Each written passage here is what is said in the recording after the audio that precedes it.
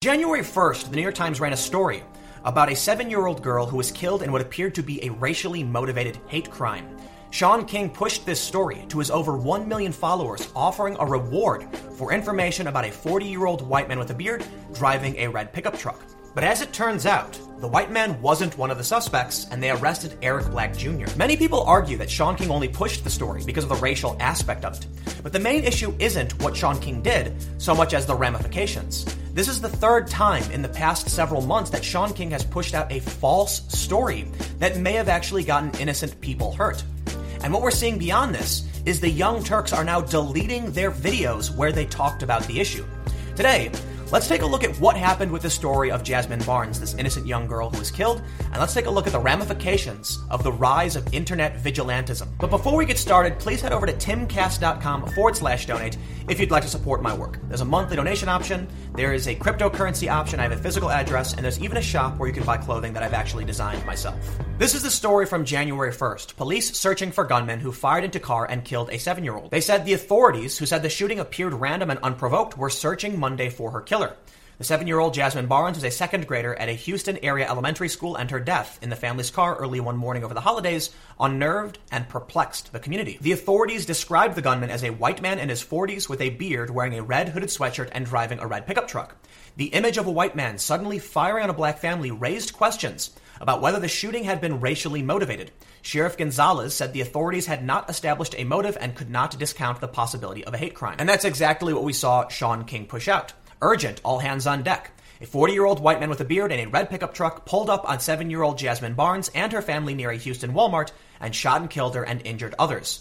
He said he was joining the search for her killer and offered a $25,000 reward. The difference between what the authorities said and what Shaun King said is that Shaun King said it was definitive. A 40-year-old white man with a beard did this, while authorities said that was their suspect. As it turns out, the man in the red pickup truck was seemingly just fleeing for his life. Totally unrelated, heard the gunshots, and probably was just another witness. The Harris County Sheriff Twitter account tweeted, "Do you recognize this truck?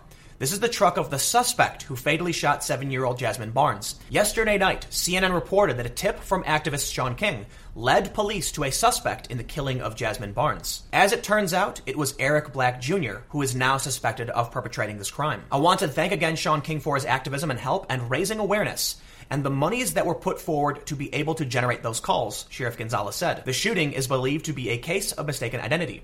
It was still dark out the morning the shooting occurred, Gonzalez pointed out, and Jazmine's mothers and sisters had just gone through a traumatic experience, which could have affected their perception of those devastating moments. Naturally, there are people saying the mother is lying. Some people are actually speculating it was a drug deal gone wrong and that she was friends with this guy on Facebook. Now, I can't verify any of that, but it's what people are passing around, so take all of that with a grain of salt. What the authorities are reporting right now is that it's a case of mistaken identity. Maybe they thought she was someone else, fired into a car, and the little girl is the one who paid the price. Now, people on the left are arguing that what Shaun King did with his tweet was a good thing because it led to a tip that ultimately led to the arrest of the actual suspect. Keep in mind, this man is still just a suspect, and he's still innocent until proven guilty. But once again, people are just going to assume if you're a suspect, you must have done it. But the real issue here is that Shaun King has repeatedly pushed out false narratives, and in some instances, actually gotten innocent people hurt. One of the more notorious stories was from May 24th. Washington Post said, "She said she was sexually assaulted by a state trooper. His camera footage shows otherwise." The Post notes, the 37-year-old North Texas woman's story was widely shared on social media, aided and amplified by social activist Shaun King, who recently brought attention to the New York Times lawyer who made xenophobic comments about Spanish-speaking employees at the New York deli. "The system was not designed to protect us. It was designed to punish us," King wrote in a blog post. "And for it to do anything other than that, we must force it to work on our behalf." But on Tuesday, the Texas Department of Safety released nearly 2 hours of body camera footage that starkly conflicted with Dixon Cole's claims. While parts of the video are blurred or inaudible to conceal Dixon Cole's personal information, it shows her being pulled over and asked to take a sobriety test. She's then handcuffed and transported to the Ellis County Jail, where she's charged with a DWI. She was released Sunday night after posting bond. Lee Merritt, Dixon Cole's Dallas-based attorney, apologized for her sexual assault claims in a statement Wednesday saying the footage conflicted with what was reported to him. But then just a few months later in July, Shaun King tweeted this out: "The utter depravity of white supremacist Proud Boys and Trump supporters showing up to disrupt Nia Wilson's vigil." There's a vigil in Oakland last night, thousands of people showed up. And they're grieving, like including Nia's family. They're there and they're grieving a teenager. I mean, she is a high school senior, was just slashed to death. And white supremacists in Trump hats calling themselves Proud Boys. It's a new white supremacist. It's like the new KKK. They just put on like nicer shirts, but it's just the KKK in a different form. With Trump hats, show up to disrupt the vigil. Like, show up to interrupt people grieving. Like, how sick do you have to be to show up and interrupt people during their moment of grief? The story pushed by King was that Proud Boys showed up to a vigil for a young woman who was senselessly murdered. But in fact, that story was fake.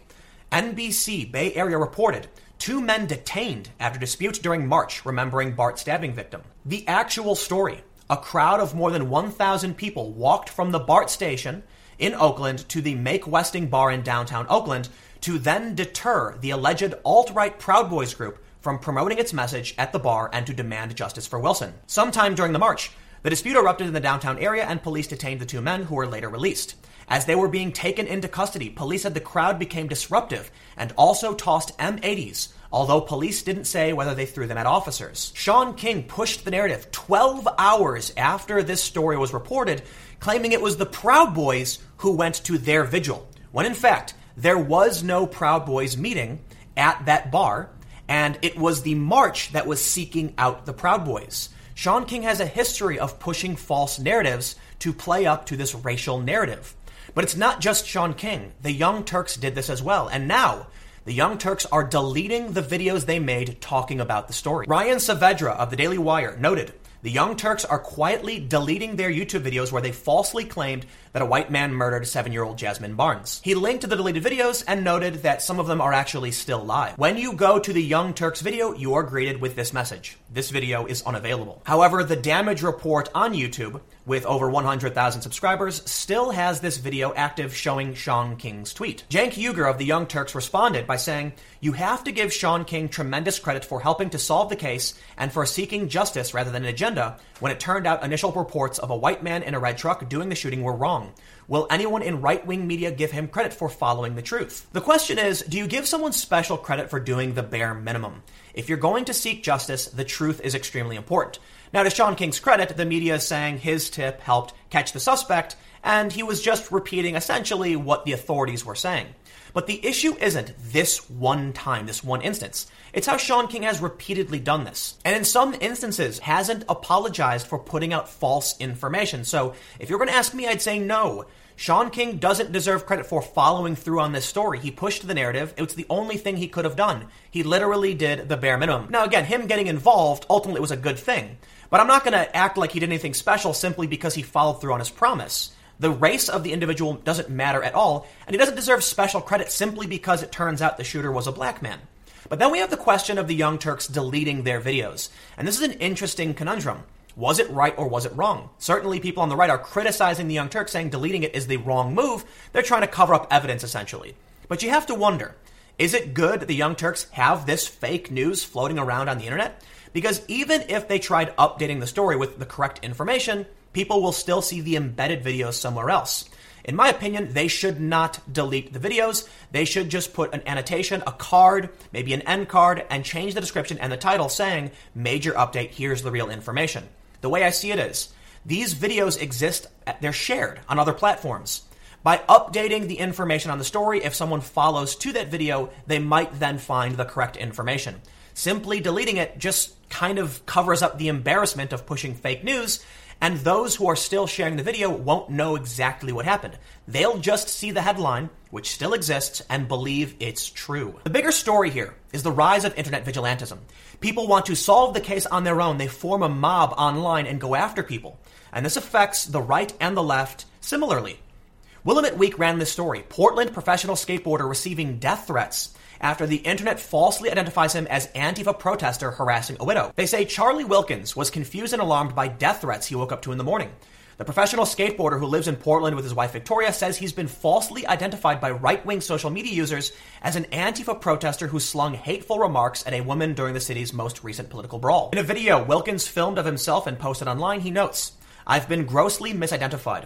I was never at a protest, and that's definitely not me. My wife and I are now being threatened and harassed. Please help me clear my name and find the real guy. Thank you." I'm not going to give credit to Shaun King for his involvement, because even if this one time something good happened, the rise of internet vigilantism is a terrible thing. And Shaun King has yet to correct some of the other lies he's pushed out on the internet.